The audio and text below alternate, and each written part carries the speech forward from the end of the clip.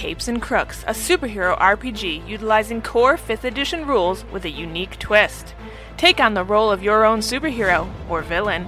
Completely customizable origins, powers, and enhancements. Utilize advanced technology to aid in your mission. Join us in Cobalt City and the ultramodern world of Terra. Dive into the political intrigue and chaos of a world still adjusting to superpowered citizens. In a world where what is right and what is the law often conflict, how will you choose to use your powers and conceal your identity? Capes and Crooks is a complete RPG game with everything you need to create a super experience sure to delight your players. Includes over 300 pages of content with full color illustrations. There will always be good and evil, light and dark. There will always be Capes and Crooks. Coming June 29th to Kickstarter. Visit www.critacademy.com/capesandcrooks for more information and to sign up for notifications.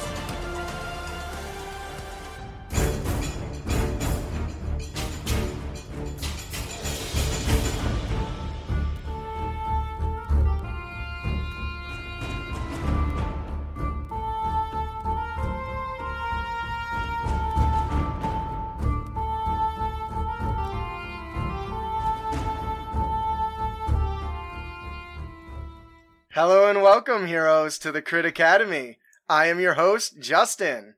I'm Alex. I'm your co-host, Ian. And we hope to inspire you with creative content that you can bring with you on your next adventure. I'm Alex Baum, and I am a regular at this point. I am a D&D content creator. I do TikTok, where I do mostly things focused on dungeon mastering and helping you get more creative. And then on Twitch, we just hang around and hang out and talk about D&D. Today, right after this, I'm going to be live, and I will be doing we're going to be making D&D K-pop stars. Ooh, that sounds cool. Yeah, so that's gonna be fun. The snicker was, I did not expect that. So I think it would be a good time to let everyone know, if you love D&D actual plays, Alex just had a very successful episode 1 of her baby Initiative and Intrigue. Do you want to tell everyone about it? So Initiative and Intrigue is my child, my show, my wonderful thing. It is a interactive Dungeons and Dragons show that Justin is actually one of the players for.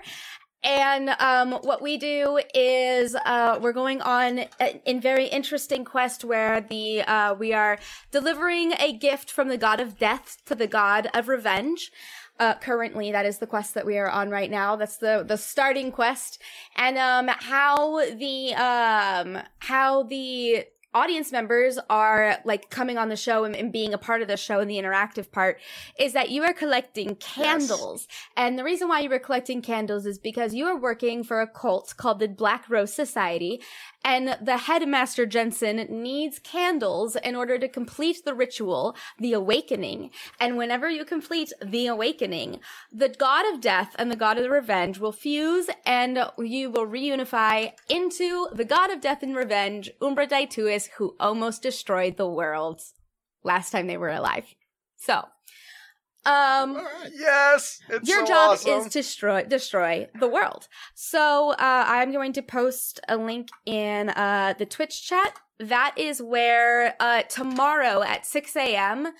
Central Time, the first episode the first VOD is going to go up on that YouTube channel. And I really hope you watch it and enjoy and come to the next live show. Yes, it was pretty hardcore. Yes, I loved it. It was. Knight's board, which if I'm not mistaken is Game Master Craig, says most metal D&D game on Twitch. He's not wrong. So anyways, yes. So thank you for joining us. Our boy Austin is doing the boyfriendly duties and trying to repair his girlfriend's vehicle. So, he was not able to join us, and Alex has humbly, offered to, fill in whenever we needed it. So, guess what I did? I reached out, and she was happy to join. Yes. So thank you for joining us. I am really excited for today's episode, you guys. We want to thank you for joining us here at Crit Academy Studios, where everything's made up and your roles don't matter. Yeah, that's right. Your role's like an armor with a poor upgrade. Yeah. Not very good. So one of my favorite things about certain MMOs is when I upgrade, you gather all these really cool resources and you put them together and then you fail. Doesn't that suck? That's how I feel. So, unfortunately, this awesome supplement we're covering today will make your upgrades not complete utter failures like some of mine. But before we get into all that, I'd like to take a minute to let everyone know our Capes and Crooks playtest streams are bi-weekly. One is coming up this Friday on the 28th. So please come and join us. I'm thinking it might be the climactic scene. We'll see how, depending on the player's choices, right? But I'm super excited for that. I do have a post dropping tomorrow for our Capes and Crooks Dev Speak, where I talk a little bit about my evolving powers and how I try to make my D&D 5e more super. So keep an eye out for that. We also like to give away fat loots on every single episode. Today, we're giving away feats Don't Fail Me Now. Does your fighter have a heart of fur? Is there more to your Warforged than meets the eye? I see what he did there. Yep. Does your rogue think dual wielding is for chumps? Then this is the D&D supplement for you, my friend. Feats Don't Fail Me Now is a collection of the greatest feats ever created for your not entirely serious D&D game. Over 40 feats for 5e. They're balanced, too. They think. Because, breaking the game isn't no fun. Wink, wink. Anyways, it's a really cool prize, and our winner today is Nonstop Disco 74.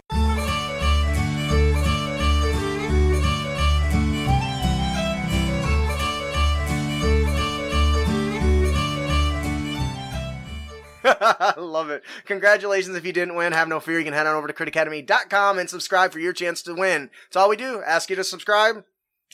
That's it. And every week we're giving away 2 new things.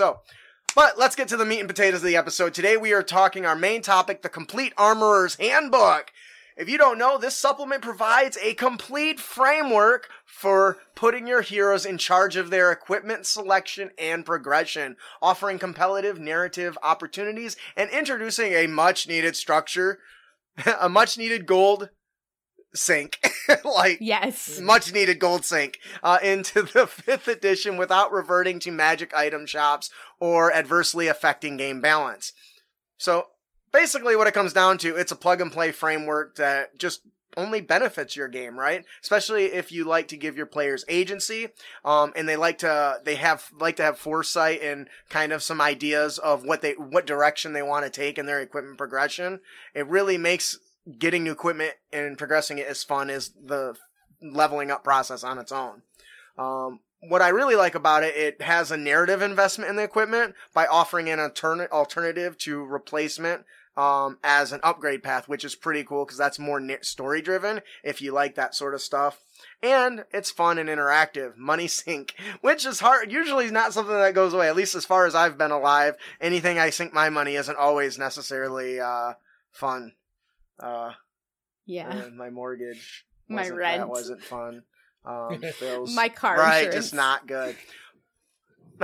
My car loan.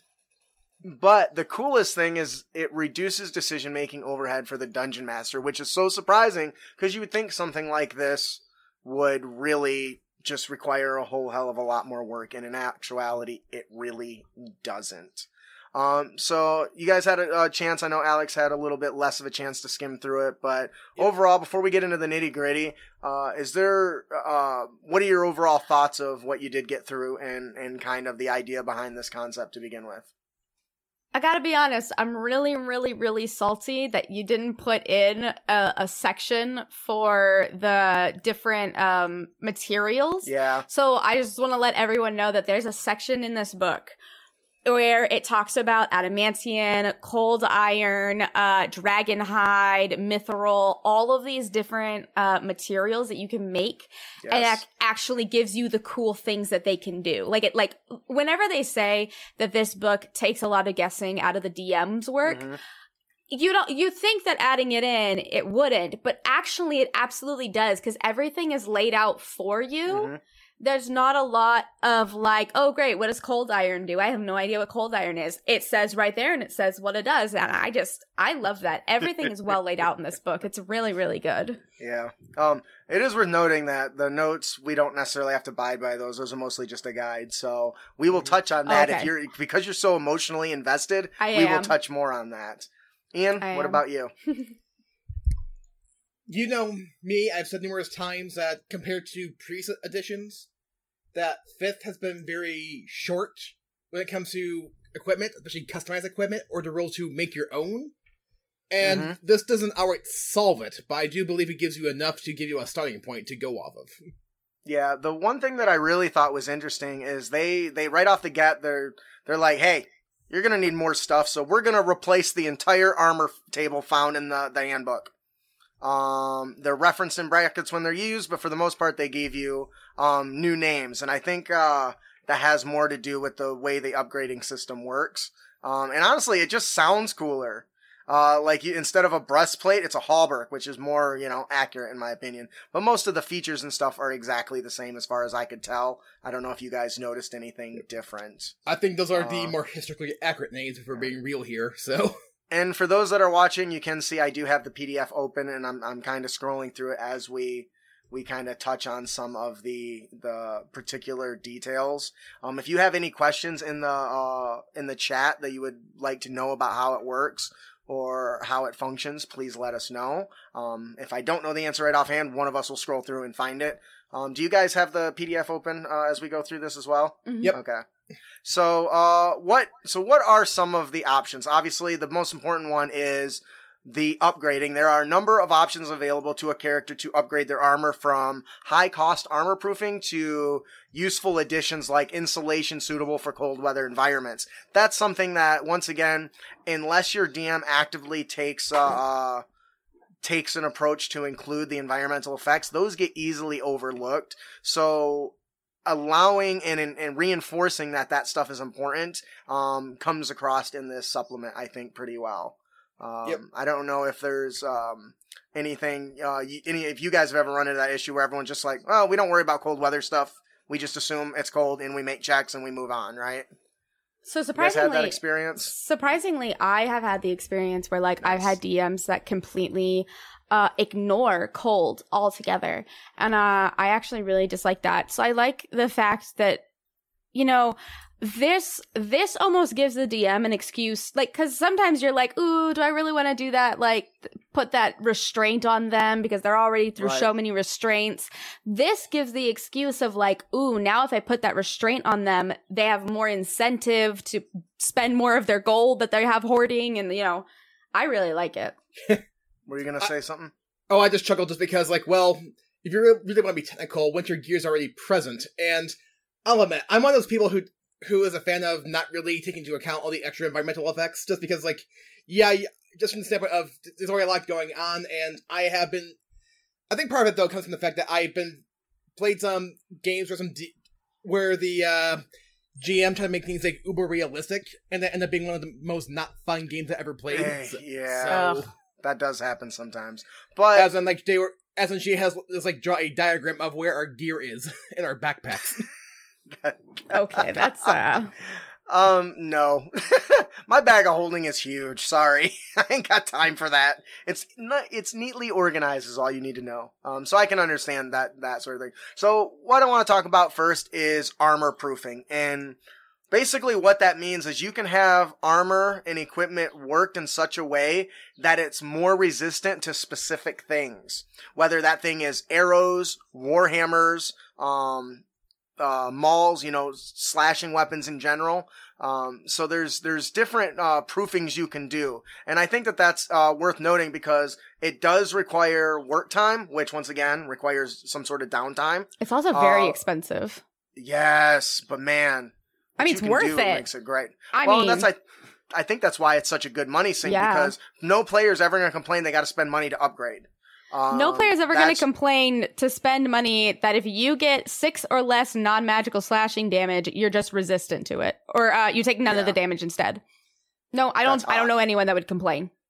Right. I've had players complain that they had nothing to spend their money on, but that's another topic unto itself. I mean, yeah, but yeah, and that's why I think there's a good supplement. So the one thing I did like about this, so let's talk a little bit about the armor upgrades and the proofing. They come in different tiers, and they use what are called tags to reference what they do, because that means the DM can now, if they so choose, make these tags available. Like, maybe you come into this little tiny shanty town on the side of a mountain, and all the gear has climbing harness tag on it, which basically means you automatically, in this area, would make sense because the people in the area are more likely to use climbing equipment, right?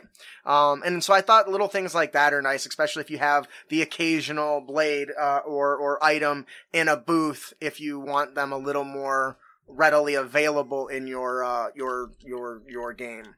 So let's talk about some of these. There's a lot, so what I'm going to have us do is I'm going to pick a couple right away, but why don't you guys decide which armor upgrade tag is your favorite, and we'll touch on that. Okay, awesome. Let's hope it's not one that I'm about to pick. If it is, just tell me. I like the muffled tag. And I think this little tag, it sounds so dumb, but who here hasn't said, oh, Paladin can't sneak, he's wearing clink, clink, clink, clink armor. I would be the first Paladin, the first cleric to jump on the muffled tag, which basically requires Brigandine armor, and this armor no longer confers disadvantage on dexterity stealth checks. That can make such a difference, because I've been in so many groups where the Paladins attempted at stealth has just derailed our whole, sneaky, which we shouldn't have been doing with a Paladin to begin with, right? So that was one of the ones that I really like. Alex said she already had one. So do you want to tell us about one of your weapon armor upgrades you like? I just wanted to say that with the muffled one, if I remember correctly, for the first, because I only watched the first series for Critical Role, they made Pike muffled weapon, like muffled, and she had to take a attunement slot, and it was silent. It was quiet armor.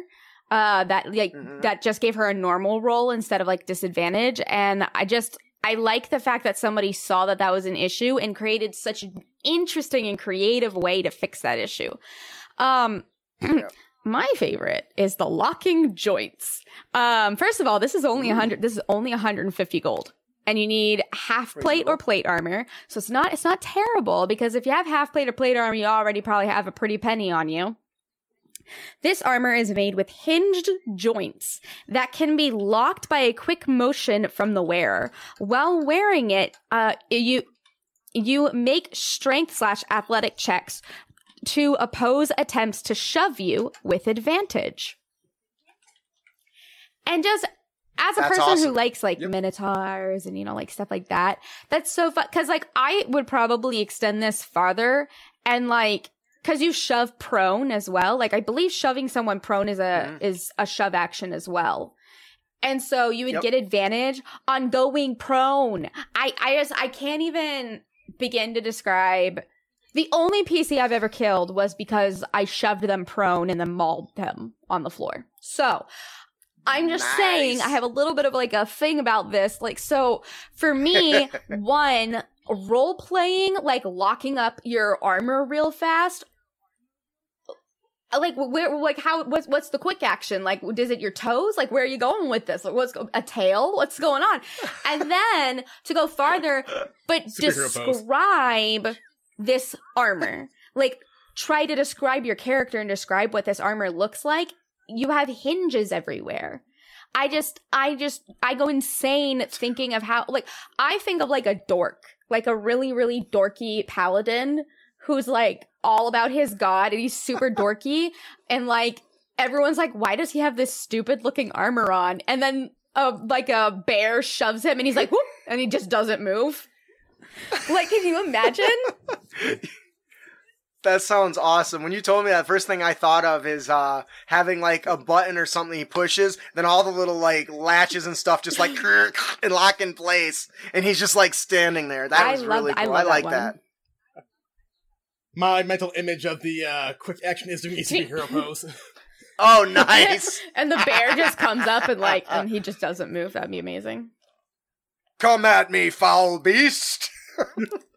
Awesome. Good choice. What about you, Ian? This will be a weird one for me, but the Burnished upgrade.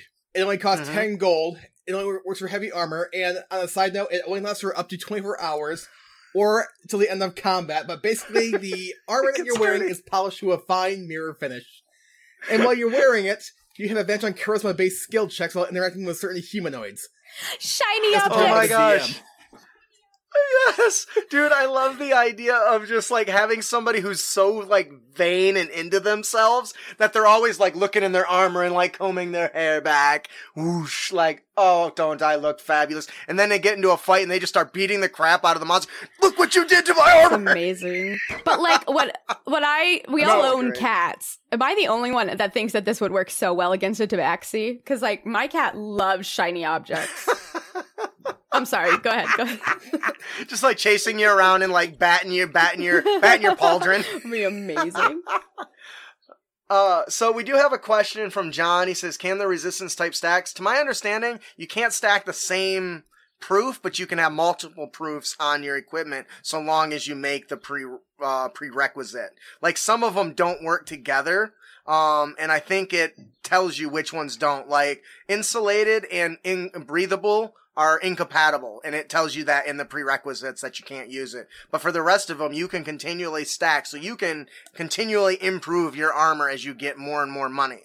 And the prices do increase. We didn't touch on it, the armor proofing first tier, but basically anybody wearing this armor takes 6 less damage, which maybe Alex, you might have mentioned that. Less non-magical slashing before resistance is applied. If you take none of that damage instead. So, and then you go to the next tier and you can apply another one, which is 2,000 gold, then the third tier. So in order to get, the tiers, it just increases the resistance. So the first one's just slashing. Then it's slashing or piercing. And then it's, all slashing, piercing, and bludgeoning damage. So, and those go on top of the resistance, which I think of those as like the patches that, Girl Scouts get, you know, like the little patches that Girl Scouts get. That's what I think of. Yeah, I like that. That's really good. So obviously this is more than just armor. So we're gonna go ahead and talk about the weapons. There are several revisions for weapons. Basically they have new properties for certain weapons.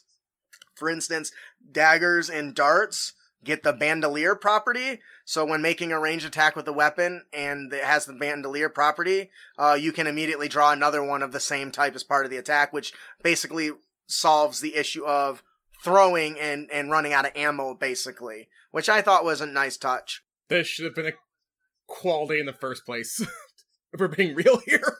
Yes. Yeah. And so they do revise the list of weapons again, giving them just the additional new features included. That's my Concealed favorite. is a really good one, which means you have advantage on dexterity, sleight of hand checks to keep this weapon hidden, which makes sense. It's smaller, it should be easier to hide. So little nuances like that I think are done really, really well in Armorer's Handbook. Yep. So upgrading weapons. Once again, our show is an hour. We can't cover every possible one, but let us each kind of pick one of our favorites and we'll talk about them. I'll pick a first tier. Alex, do you want to pick a second tier and then Ian a third? Though Ian will have less options than us. Yep, 1 to 2. So for the first tier weapon upgrades, once again, it is worth noting that once a tag is applied, it can't be removed from the weapon. Which I think is kind of interesting. I assume that there's some balance reason for that. But I don't really know because I didn't design it. So let's talk about the most obvious one, just because we should be doing this already, which is silvered. I'm not going to count that as my discussion, but if you're not already going out of your way to explain how important getting silvered weapons is, you need to, because those fights with werewolves and shit are way harder if you don't either have silvered or magical weapons. So yeah, my group discovered that the hard way. Right. So I want to talk about Critical Spiked, which is a first tier ability. Melee weapons that deal bludgeoning damage only. So there is a prerequisite for that. It says prerequisite. It sounds more like a restriction, but attacks with this weapon score a critical hit on a roll 1 lower than normal. I love the way they word that, because that means the champion who at level 3, the champion fighter has a 19 to 20, means it's an 18 to 20. But everyone else, it's a 19 to 20. So it takes into account the fact that there's some features that let you increase that range already, which is really, really nice. So good. Yeah. Whoever wrote this is so attentive to detail. Yeah. Actually, we can probably give a huge shout out to writing and design to Heavy Arms. Yeah. That's the publishing crew. So well done. Jeez. Seriously, well done. So that's one of the first tier items that I think is really cool. Once again, they're each, unique in their own way. And then you can go beyond that. So now I've decided I'm going to give it critical spiked. Alex, with a base cost of 1,000 gold, which is the next feature we're going to give this weapon? Yeah, so the base cost is 1,000 gold, which once again I like because the whole point of, not the whole point of this, but part of the point of this is to be a gold sink and be like, damn, just a little bit more gold and I can get that thing. So 1,000 gold, especially for what I'm about to say, 1,000 gold seems very, reasonable. Superior. So a superior dagger, a superior greatsword, things like that. You get the balanced feat, the keen feat, or the oil. You get balanced, keen, or oiled tag from above, and you can only apply it to weapons with 1 damage die. So like a flame tongue dagger that gets more damage die. You won't be able to apply it to all of that. Only 1 damage die. The damage die of this weapon increases by 1 size. So, for example, a D6 becomes a D8 becomes a D10 becomes a D12. And D12 is the max that it will go. It won't go to a D20, unfortunately. How do you describe, how on earth would you describe a dagger that does a D6 worth of damage? Like the amazing imagery that could come from this? So I have an answer for this.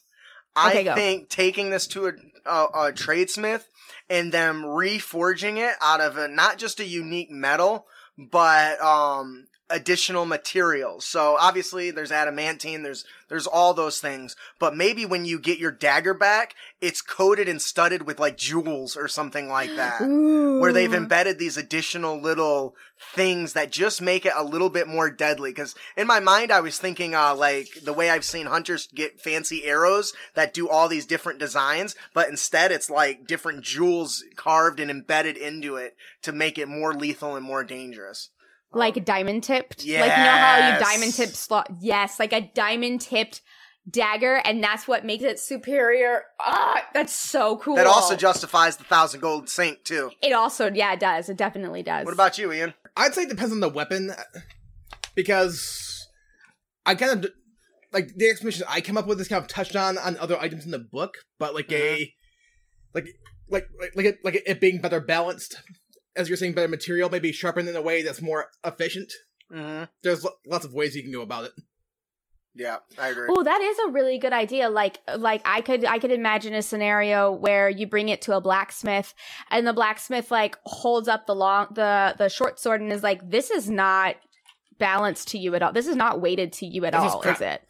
Yeah, like what is this? And he's like, what? And he's like, hold it. And then like the blacksmith's like, hold this. And he like holds it. He's like, oh my god, you're not holding it right. And like the blacksmith then weights the short sword specifically to that character, like tunes it.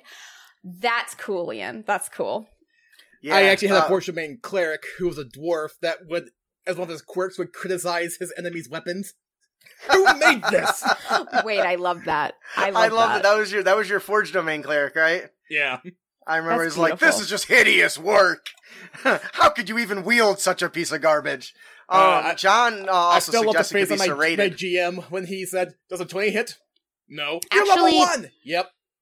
Before I picked Superior, I was originally going to pick Sawtooth, and Sawtooth is serrated. Yep, which does 1d4 slashing extra. Yeah. Which is nice. But it doesn't affect against constructs and undead, which to me is suggesting that it's bleeding whatever it hits, which is cool. Because I don't know if you guys have ever been cut with like a steak knife, but like you can't stitch that thing up. It gets can't undo that. Weird. It's not fun. All right, Ian, you got the third tier with a base cost of 10,000 gold. Oh my god. Yep. Really, there's 2 options here, and I'm going to go with Arcane. Okay. And it requires the enchanted tag and can only be applied by an arcane spellcaster. You gain +1 to your spell save DCs when you use this weapon as a spellcasting focus. Yes. And that's awesome. Yeah, and I've had to explain what that is, then you're not playing this game enough, or know it very well. Yes. But, like, Warlock. That's all I was going to say. Or what is it? Pact of the Blade? Warlock? Is that what's called? Oh my god. That's all I was going to say. Well, it's worth noting, it doesn't have to go on a particular weapon, right? Nope. It doesn't have a restriction, so it can be a staff, it could be a dagger. Oh. What's cool is you can do it more than once, I bet, if you could come up with the funds. I was actually thinking about Isaac from Castlevania and his dagger, just because I watched it the other week, the last season, so. I haven't seen Castlevania. No spoilers. Not really. It's awesome. I said don't go into no spoilers. All right, so we're gonna move on here. There's lots of really cool stuff that's in this book. Obviously, we can't cover it all. Special ammunition, I think, is fantastic. Whether it's firecracker and exploding or blunted to knock somebody unconscious. Because I don't know if you know, but when you make a ranged attack, you usually can't not kill somebody, right? But with a melee attack, you can choose to knock them unconscious. Well, you can get, blunt arrows where you can hit them with non-lethal damage, which I think is just cool as hell. I'm immediately thinking of old Green Arrow with his stupid boxing glove on the end of an arrow. A distance punch, and then laugh at the monk, say, haha, can you punch from 30 feet? I have to say, I'm petty like that. the Berserker dart, by far the best. Basically, it's a poison dart that puts someone in temporary psychosis, and they end up doing what the Berserker axe does to them. Through a dart, and I'm just like, whoa. Like, I love it. So we're gonna go through that really quick. You wanted to touch on the special materials. Yes. And the details. And you were right. The person who designed this, the Heavy Arms, they did a really good attention to detail, because I don't know where the hell any of this stuff comes from. If anybody asks me, where's Mithril come from? Oh. So one of my favorite things is to make my players go on quests to get material components. So, like, for example, my players fought a Remoraz, and then they took the Remoraz's shell off because it has an exoskeleton, and turned that into fire-resistant armor because the Remoraz has the warm body feature. And so whenever it comes to things like that, whenever I had to think about what would Remoraz armor do, it took me a long time, because Remoraz live in the icy mountaintops, but they have a fire body. So ice, fire, where do I go? What do I have to? This takes all of that out. It takes all of the, like, I don't want to do this. It takes that all out for you. And so you have descriptions of where it is, what it looks like, where it is, and what it would do to armor for adamantium, cold iron, dark wood, deep crystal, dragonhide, ironwood, mithril, and shadow silk. And what's nice is a lot of these are like a template that then help you think about, okay, well, what about basilisk hide instead of dragon hide? What would that do? So that's just what I wanted to say. And also on this page, they have broken and damage properties, which I thought was an interesting thing that you could add in if you're doing Tomb of Annihilation or something. Mm-hmm. Yeah, you nailed on the head. And honestly, that's something that I wanted to design at some point. But, of course, the list of things that I want to write and design it's way too long. But one of them was, we covered monster loot by our good friend Ann Gregerson. And she did something where some of the loot could be used in different ways. And I've always wanted to create a list of equipment effects based off of all monsters, and this really gives a good template for that as well. So, kudos. Ian, did you have any comments on that, or are we ready to move on to rune smithing and stones? All right, so really quick, we're gonna burn through rune smithing and rune stones because we're running out of time here. Yep.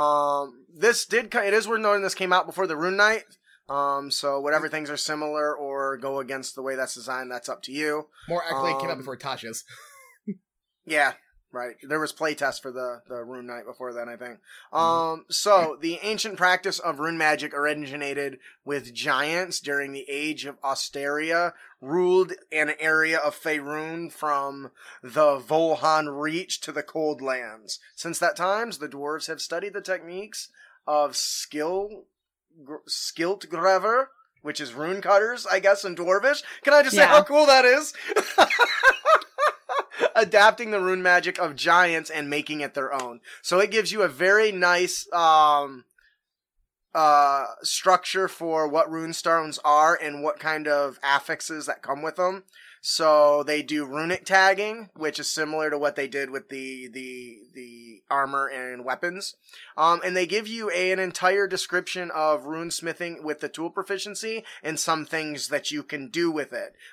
Which I think is really cool because now we're including a new tool set into the game. Which is really, really cool because it was built using the Xanathar's Guide template, which means it's well designed, right? Because, you know, if you're following the Wizards Coast, of course it's well designed because they don't make mistakes at all. So, what exactly is runesmithing? Ian, do you want to tell us? Why, I can most definitely do that.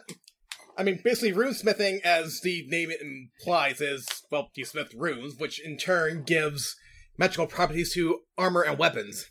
And each, in effect, changes depending on what kind of rune you put on them. Yep. That's kind of what it boils down to.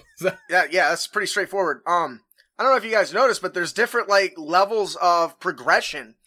I haven't seen that with, like, other classes, because they got the Runesmith Guild, and it gives you rules on, like, joining them, and then how you can progress. And there's even a test item that you have to craft successfully to move to the next level. I love that it. is so cool. I love it so much. Why didn't Wizards of the Coast do this with their tool sets and guilds, man? Like, come on. That is the coolest thing. I'm nerding out. Oh no, you absolutely should. There's combat everything, but what about the other stuff? This is the other stuff. I gotta find out if Heavy Arms now has like a whole different set of books for the different skills. That'd be fun. So there's a lot to this. Obviously, we can't cover all. So why don't we each pick maybe one of our favorite runestones or one that sounds really cool, and we'll talk about those before we move on to the last half of the show. How's that sound? Absolutely. One I want to pick is a runestone called Bastion. The item is a gauntleted suit of armor or a shield. So that's the item that it can be attached to. So it says, while you are wearing the armor or wielding the shield, this item can use a bonus action to press your fist to the ground and speak the command word, causing a 10-foot radius immobile dome of force to spring into existence around and above you that remains stationary and lasts for 1 minute. The dome automatically repels non-magical ranged attacks attempting to pass through it, and the area inside the dome is considered difficult terrain for hostile creatures. Once used, this property cannot be used again until the following dawn. Instant, like, energy barrier, anybody? That's Hell yeah. so fun. What do you guys think about that? I love it. That's 10 out of 10. It's so useful. That's Handy. That's hardcore.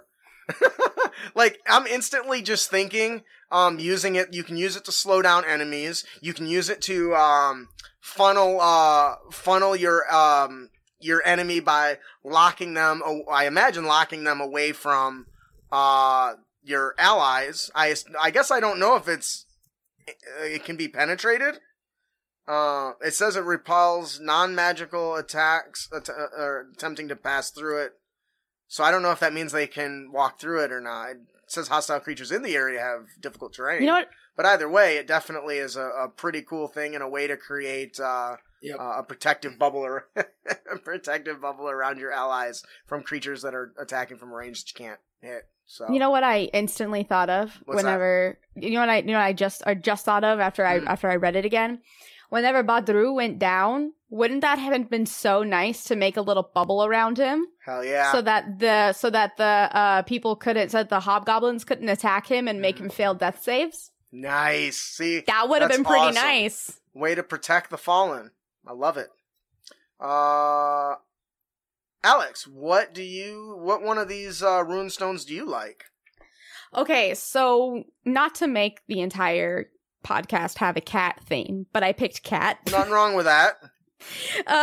Because I literally, I can't tell you how many times I've had a table and they're all making their characters, and in session 0, I was like, and everyone's like, okay, I pick this, I pick this, I pick it. And then someone's like, I pick human. And we're like, oh, we all have dark vision and you don't. That is a constant thing at my table. One person, I think Mordecai is the one that doesn't have dark vision for us. I think Mordecai is the only one that doesn't have dark vision. And so there's always someone that doesn't have dark vision. So Cat is, while wielding this weapon, a bonus action, you can activate this rune by speaking the command phrase. And then for 1 hour, you can see normally in darkness in a distance of 120 feet. Once used, this can't be used until the following dawn. But for me, dark vision is so necessary because when one person in the whole game doesn't have dark vision, they almost feel like a burden. And like, that sucks. That sucks to be that person, and that sucks to be the other players, and no one wants to be there. So there you go. I'm pretty sure this is better than dark vision. Yeah, it is, because it's normal vision. Yes, that's awesome. Because most people don't know. If it's dark and you still have dark vision, you still have the detriment of 60 feet. Dim light, which is like disadvantage. Like, that's a rule that just gets skipped over by everybody. Yep. I can see in the dark, so I can attack them. No. But this is just way better, and I love it. I think it's great. And it's uncommon, which means I can give it to everybody. Right. It's so easy to obtain, but if it's a quest, you want a rune. Ooh, you want a rune. Well, now you have to go see Bob, and Bob is all crazy and stuff, and Bob can make you a cat rune, but you gotta go on this cat quest, and you gotta go rescue a cat from a Trent tree. You gotta go rescue his cat. In the trees, the cat's in a tree that's a Trent, and it won't let it go. I love it. It's his new pet. I love it. Yes. And there we go. And now you have a cat, and now you have a rune on your armor or whatever, and then, yeah. So this just solves a lot of problems for me, so that's why I picked this one. Ian. My problem is there's a lot of good options, so I have problems with picking one. But I'm just going to go with the Phoenix rune, because it's so different. That sounds hot. See what I did there? Yep. Well, it's rare. You attach to a suit of armor, and in a nutshell, when you are reduced to 0 hit points and start dying while wearing this armor, the rune immediately casts Fireball started on you. Oh, shit. And then, at the start of your next turn, instead of rolling death saves, you regain 1d6 hit points. And this can only be used once until the following dawn, but... What good does it do to bring you back to light if you kill the rest of your friends? Oh my god. I can easily see this being called kamikaze armor too, for that matter, but you get the point. Right, yes, that is so cool. That is interesting. Like, if you knew the party member had this thing, you'd be like, you're not staying over there. Run away! Okay, I'm not gonna lie, I didn't get to hear it because I thought Phoenix started with an F, so I was looking for it. And basically, when you start dying, you cast Fireball around yourself. Then it gives you life back. But if any of your allies are around, they're gonna take a Fireball to the face. Yeah. Oh my gosh, that's amazing. This would be good for a backliner, though. Yeah. This would be really nice for a backliner. Like, if you, like, if they, like, get behind and start spamming the backliner's like, ha ha ha, Fireball. So, before we close out, there's one thing that I have to talk about. We talked about balance earlier. This team knew everybody is gonna say, that's imbalanced, that's not balanced, that's broken. This person put a shut the fuck up page in here that proves statistically all their shit's balanced. And can I just say, bravo. Bravo. Like, that's amazing. So that's worth, there's an appendix A for you guys. That bitch about balance. We did the math, shut up. Yeah.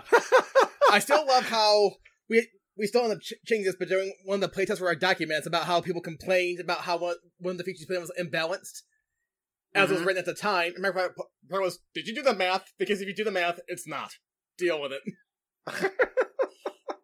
I like how they called it weapon upgrade analysis.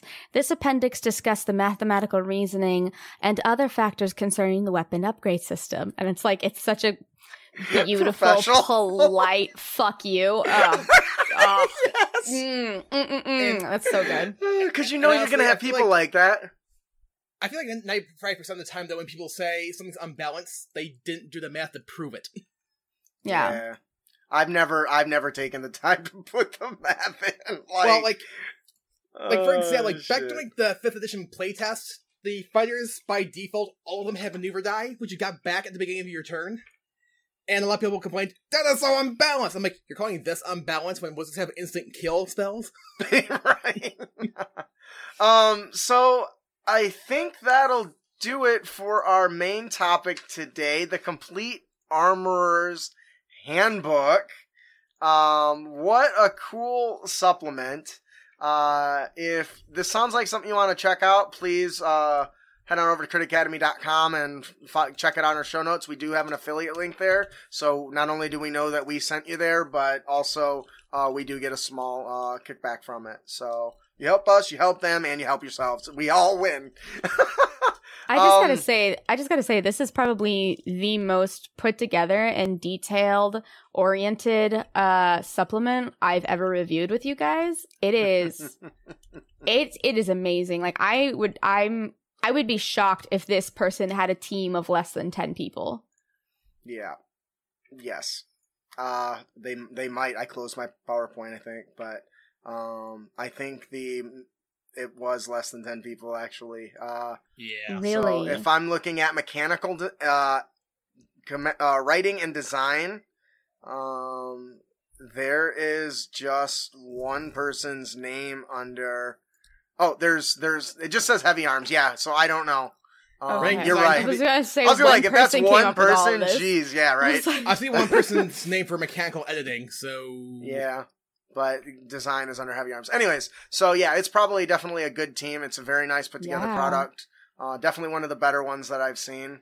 So that'll do it for our main topic today. The Complete Armorer's Guide, or the Complete Armorer's Handbook.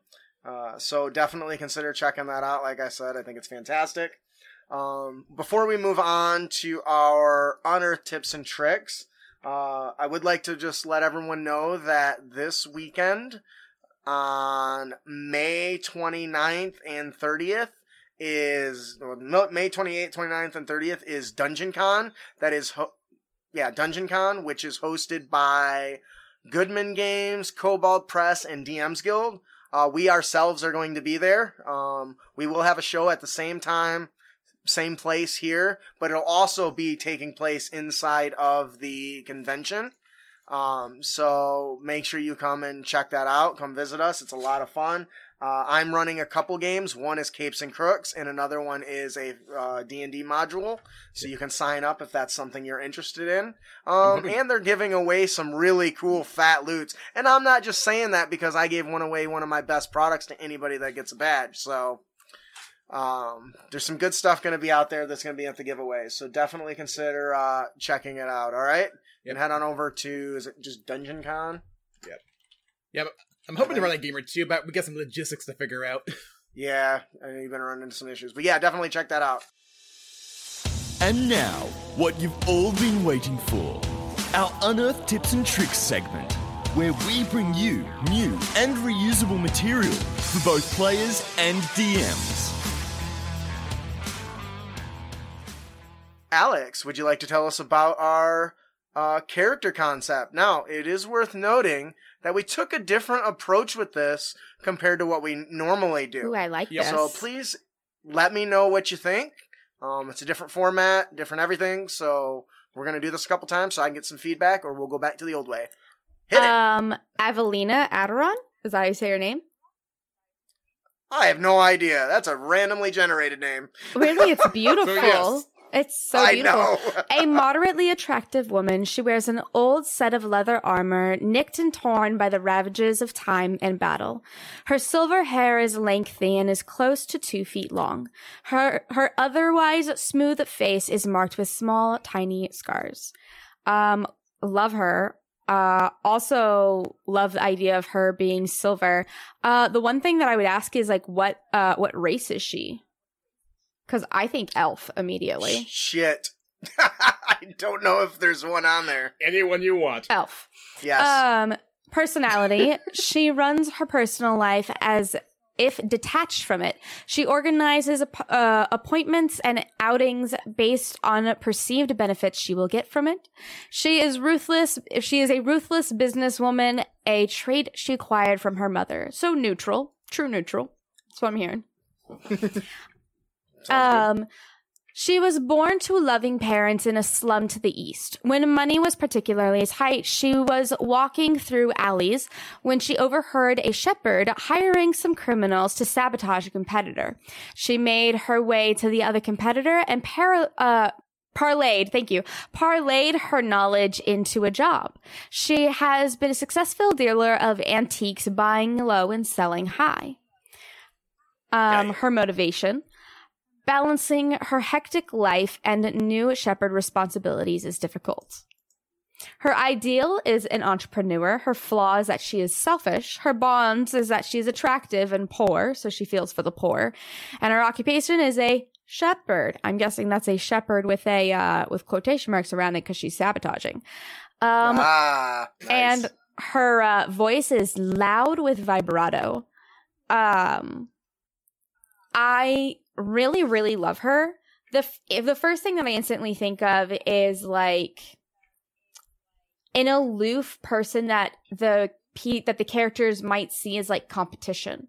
So one of my favorite things to do in a game is to make another set of adventurers in the same local area who are getting to things before the players are. You know, like Red in Pokemon? Like that. Yep. People might be too young to know what Red is. The rival in Pokemon, how they always like get there before you and defeat. Yeah, that's what Avelina makes me think of is your rival. I agree with that. But then I would really like the idea of at the very, very end, she either joins the big bad, and you have to kill her too, or she gets scared and you have to save her. One or the other. Your pick. I love it. I think you hit the nail on the head there. I think this is a really just interesting character concept overall. Definitely it's fleshed out more like an NPC, but this totally can be a player character build. It gives you everything you need to flesh out your player character. So, like I said, a little different format, but I like it. It's a little more professional. So when it's inside of our monthly magazine, our Honor Tips and Tricks that comes out once a month, you can pick it up at our website at CreateAcademy.com, or patrons at $10 tier or higher get it free. So sorry for the plug there, but yeah, that's why it's all reformatted in a new way. I actually personally really like it. I like it formatted like this, especially because it is, for me, whenever I learn about the history, whenever I learn about the shepherd occupation, it just forms a more full picture with more vivid colors. Right. And I really enjoy that. Very cool. Ian, do you have anything to add? I'm just, given the fact that this character does like what has a what's in it for me mentality. I'm just picturing you get into a fight and they're on the other side. Wait, help us. Why? I'll pay you. With what? Money. Done. Oh, I love it. All right, that'll do it for our character concept, Avelina Atherton. Atherton? Doesn't matter. That word. Our monster variant of the day is our Briarthorn Goblin. Yeah. So, in order to build this bad boy, you're going to start with the stat block of the Coatl, which is an awesome creature, by the way. If you don't use it in your games, you need to. We're going to lose a couple features. First, we're going to drop entirely the spell list. We're going to get rid of the change shape, the fly, shield in mind, true sight, telepathy, and the bite ability. Well, we're here first in numbers. So what are we going to give it? So I said we got rid of the spell list. We're giving it a new spell list to fit the Briarthorn Goblin feel, which is a goblin that's actually plant-based, where the plant actually the Feywild opened up around a sacrificial area of goblins and brought the Briarthorn together to life, and it kind of just built and formed around the goblin bones. Which I just think is really cool. So the new spells will be At Will, Dancing Lights, Druidcraft, and Pass Without a Trace. These little bastards, hard to find. They don't want you to. 3 times a day they can do Entangle and Fog Cloud, and once a day they can Counter Spell. Ha ha! Now these are going to be some annoying little ass goblins. Oh god. Dispel Magic, Spike Growth, and Wall of Thorns, man. These things are nothing but terrible problems. To top that off, we're going to give it Nimble Escape, which basically lets it disengage or hide as a bonus action. They also have Pass Without a Trace, so you're going to be harassed by these things, and most of the time, you're not even going to know it. Yeah. Then we're going to give it the Claw feature, which I think is really fun. Not only does it give a +8 to hit, but it does 1d6 +5 piercing damage, and the target must succeed a DC 14 con save or be poisoned for 25 hours. Now, that doesn't sound really bad, except until the poison ends, the target is unconscious. Shit, that sucks. Another creature can use an action to shake the target awake. These little bastards are gonna run around terrorizing players, and stealing from them and knocking them out and dragging them off to be devoured or become plant food. I just think is great. Adore them. What do you guys think? And just for clarification, I assume you're not talking about the poison condition at any point either, so... No, yeah, well, no, they are poisoned. They become poisoned, so it's the poison condition, and while they're poisoned, they're also unconscious. Okay. So, but yes, it is poisoned, because it says saving throw or be poisoned. Yeah, that's right. Okay. Yep. For 24 hours, that's a long time. Right. Imagine what an enemy can do with the players if they've got 24 hours. Oh, I'm just thinking about like the hobgoblins that you guys just fought. If I had done Briarwood goblins and put him down in the rice paddy, he would have been underwater. Oh no. That would have been terrible for us. Yeah. Well, how deep was the briar? Was it at our waist? Oh, okay. So yeah, the Briarwoods wouldn't be able to the Briarwoods would be able to get into the water. I think the water was like ankle high at the time or something like that, and that's why. Oh, then yeah, they'd been fine.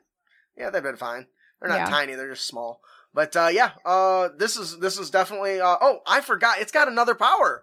I totally forgot about this. Thorny Grapple. When a creature within 5 feet hits the goblin with an attack, the Briarthorn goblin can use its reaction to attempt to grapple the attacker. I must be in a grappling mood, right, Alex? You always are. The Briarthorn's goblin's thorny limbs help it to grapple a creature up to medium size, granting advantage on the check. A grappled creature takes 2d4 piercing damage at the end of the Briarthorn's turn for as long as it remains grappled. So, a lot of fun.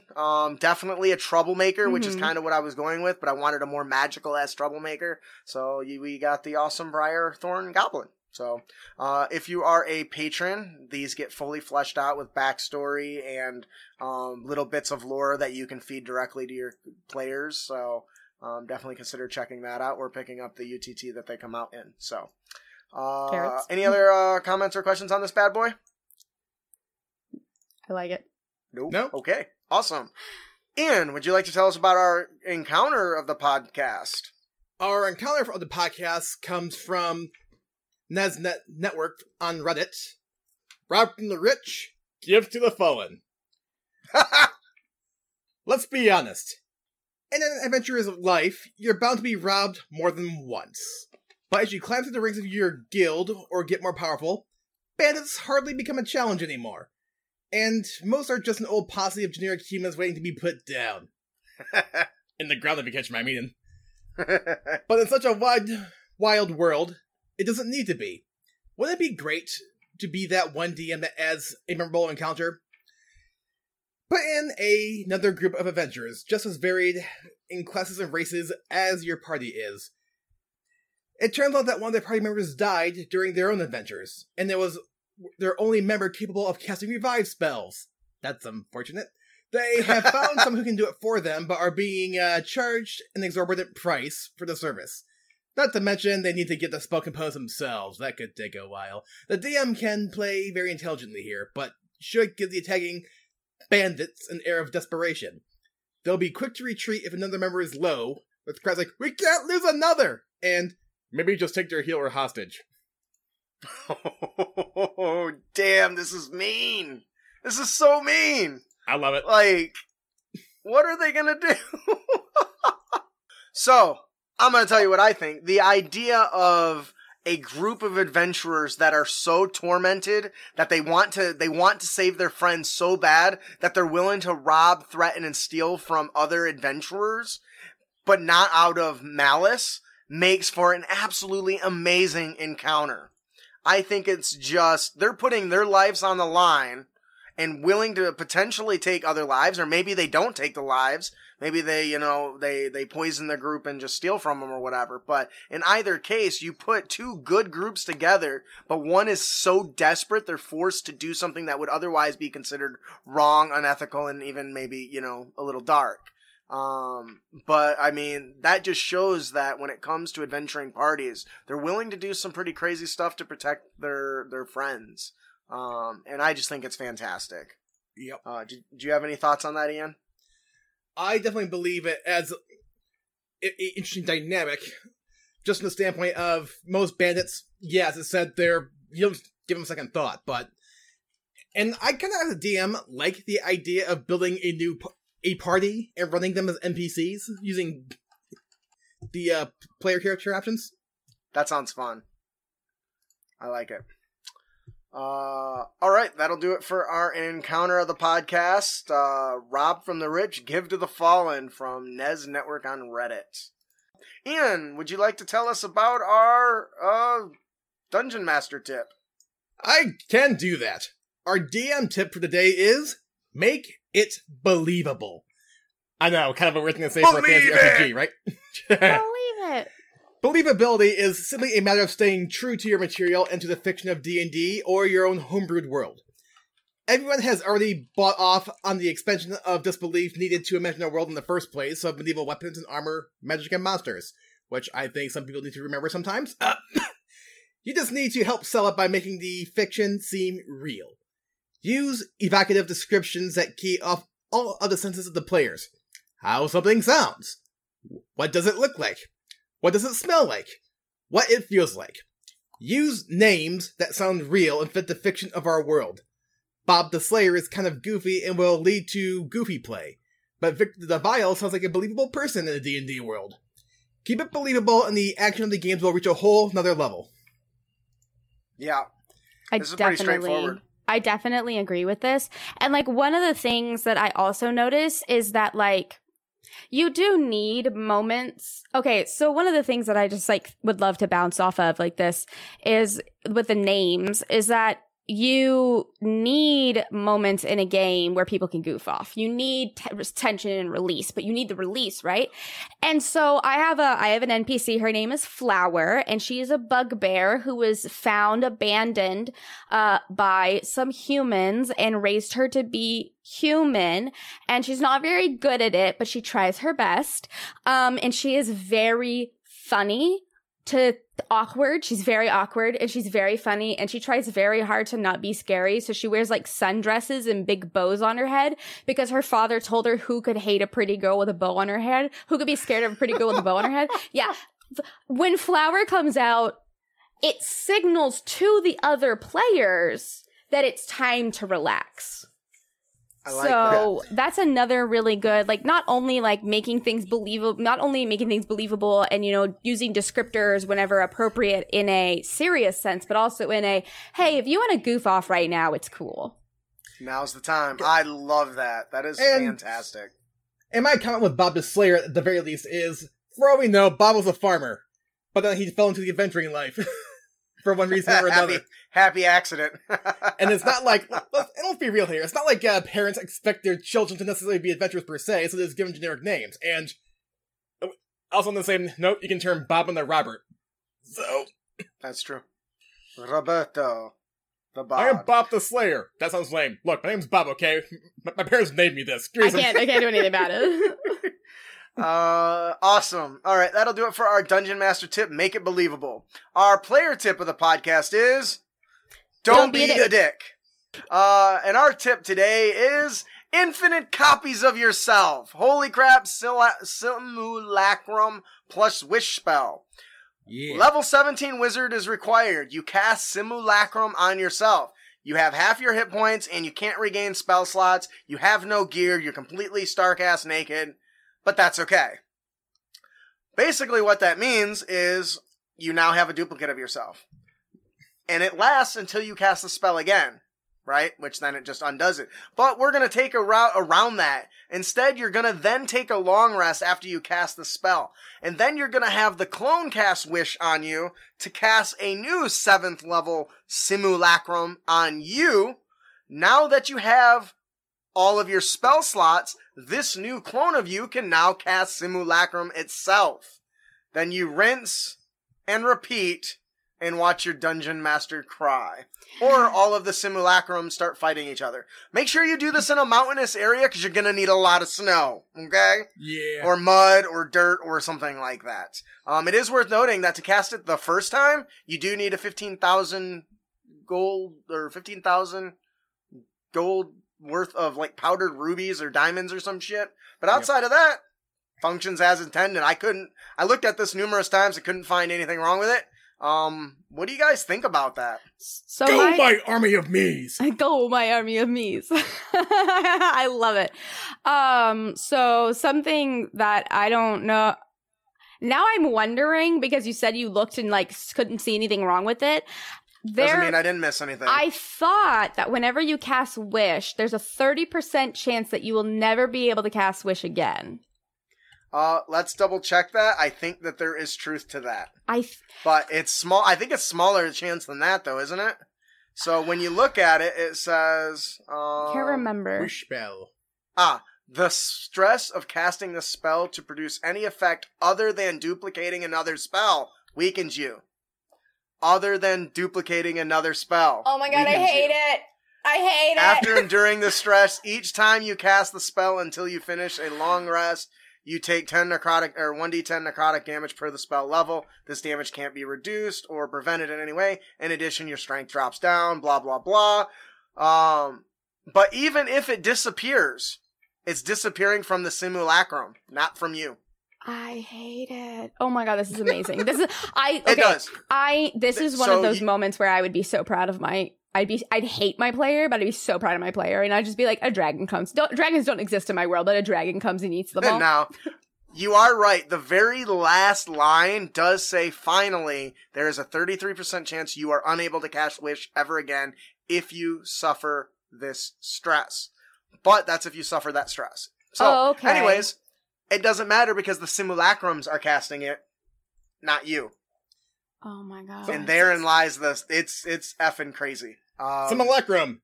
Cast Wish, I can cast Wish again. This is one of those moments where people are like, whenever people look at, like, I know so many people who are like, I don't use homebrew. I don't use any homebrew material, even if it's published, because there's no way it's balanced. I'm like, you think Wizards of the Coast is balanced? Right. They make mistakes. You think it's all balanced? And there's I wish some they things that didn't. have changed here and there with how they've done things, but that's going to be true for any published RPG. Right. And there's always that risk. But raw-wise, John says, Dormammu, I've come to bargain. I love it. So, the only thing I think would be really cool about this is the Simulacrum only obeys the person that created it. So there's this long, you ever in school do the telephone thing where you say one thing into one ear and by the time it gets back, like, can you imagine the instructions by the time they got back to the person that's supposed to do it? They wouldn't be remotely the same. And that is how you monkey paw that. That is how you take that and shove it back in the player's face. Yes. And it does point out that the Simulacrum obeys the caster, and that's it. So they can. I imagine you can have some sort of disagreement at some point. But, anyways, I thought this was awesome. I totally found this on TikTok, and it blew me away to the point that I had to go and spend time reading. So, and let's be real here too.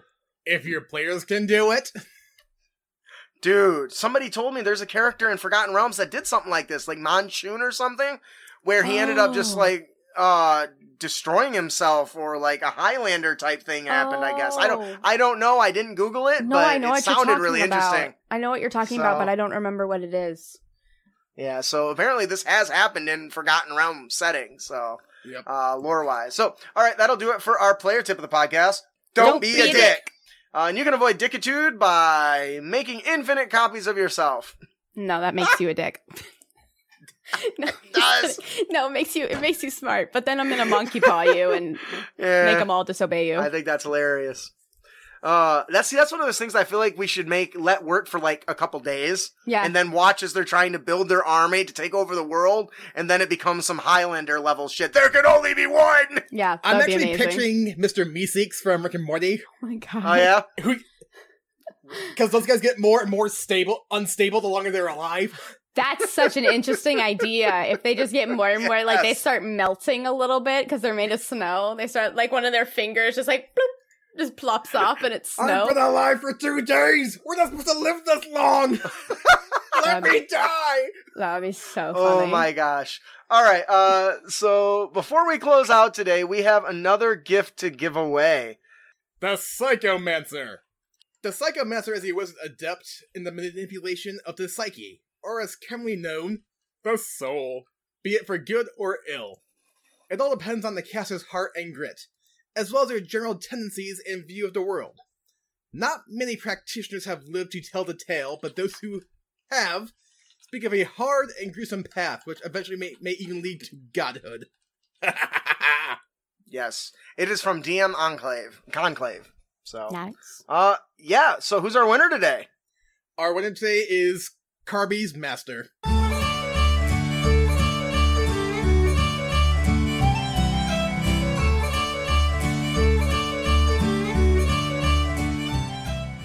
Alright, didn't win? Not a problem. Head on over to crackhammy.com and subscribe for your chance to win. Actually, before we close out, I do want to pour it out for Kentaro Miruha. I can't pronounce his last name to save my life. Oh, he was the author for Berserk, and he passed away. And if any of you read Berserk, most people don't even realize how influential this work has been on dark fantasy in general. So, yep. Well, even on regular, like Final Fantasy VII, you think Cloud would have a Buster Sword if Guts didn't have it first? No. In fact, like during Castlevania Season 4, one vampire had day armor, if you will, and the showrunner said, yep, we straight up ripped off Guts' Berserker armor. And they showed pictures next to each other, like, yeah, same design, same poses. You gotta get your inspiration from somewhere. As long as you do not copy. Yeah. Right? Yeah. I'm just curious if the series will be finished at this point because it was incomplete, but we'll see.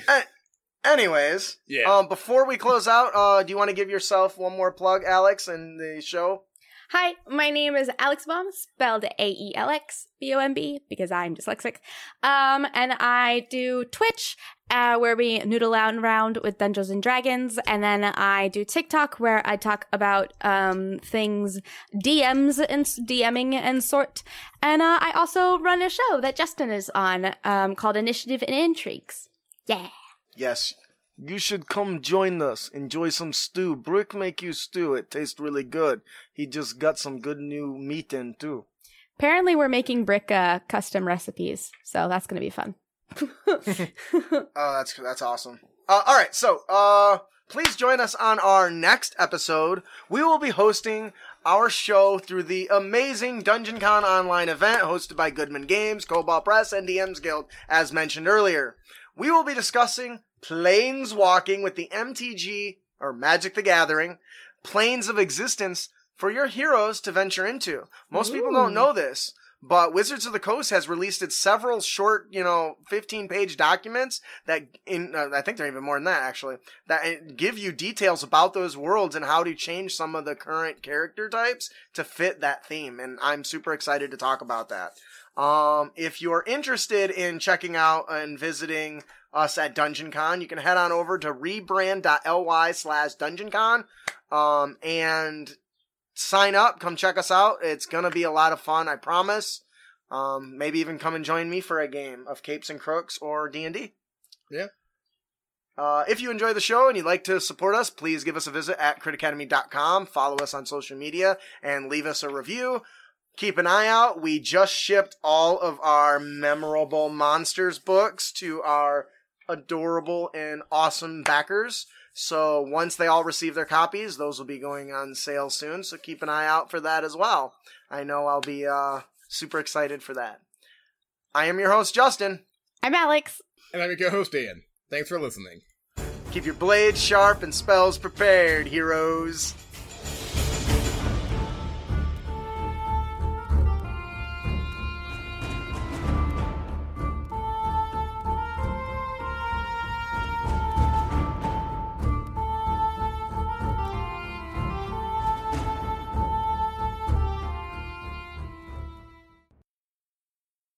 America. We are endowed by our Creator with certain unalienable rights: life, liberty, and the pursuit of happiness. At Grand Canyon University, we believe in equal opportunity, and the American dream starts with purpose.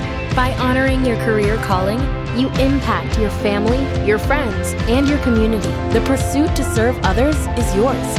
Find your purpose at Grand Canyon University. Private, Christian, affordable. Visit gcu.edu.